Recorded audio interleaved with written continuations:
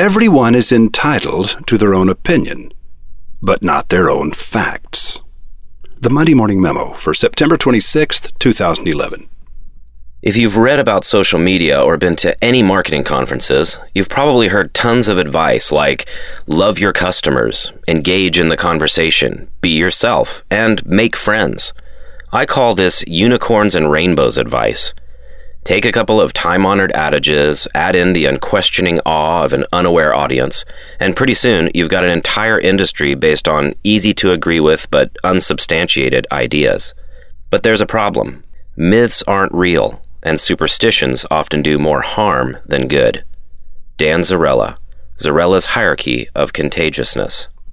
I agree with Dan Zarrella. Have you ever met a person who was absolutely certain that a flu vaccination gave them the flu? I got a flu shot and immediately got the flu, and I know lots of other people who have had the same experience. Post hoc ergo propter hoc is the Latin name for this misbegotten logic, but it's difficult to resist. The second thing followed the first thing. Therefore, the first thing caused the second thing. But it's almost never true. It is impossible for a flu vaccine to cause the flu. Flu vaccines contain a killed virus, not a weakened one. The flu germs you receive are dead, and they cannot come back to life.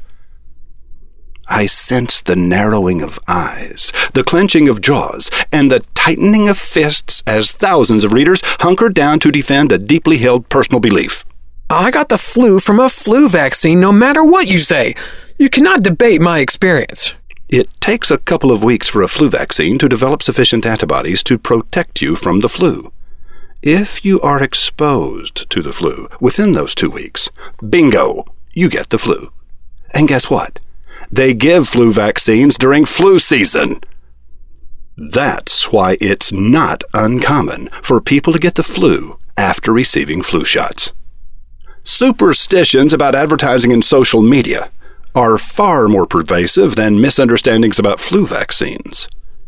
Honestly, I'd rather have the flu than argue with someone whose only facts are to say, well, I've always believed, and me and all my friends. And then there's the big one. Studies have shown. I always want to throw my head back and scream to the sky. Name the study! Who did the study? Where is the study? Show me the study!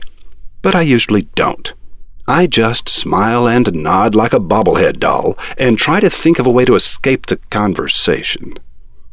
There's no way to convince a person who makes up their own facts.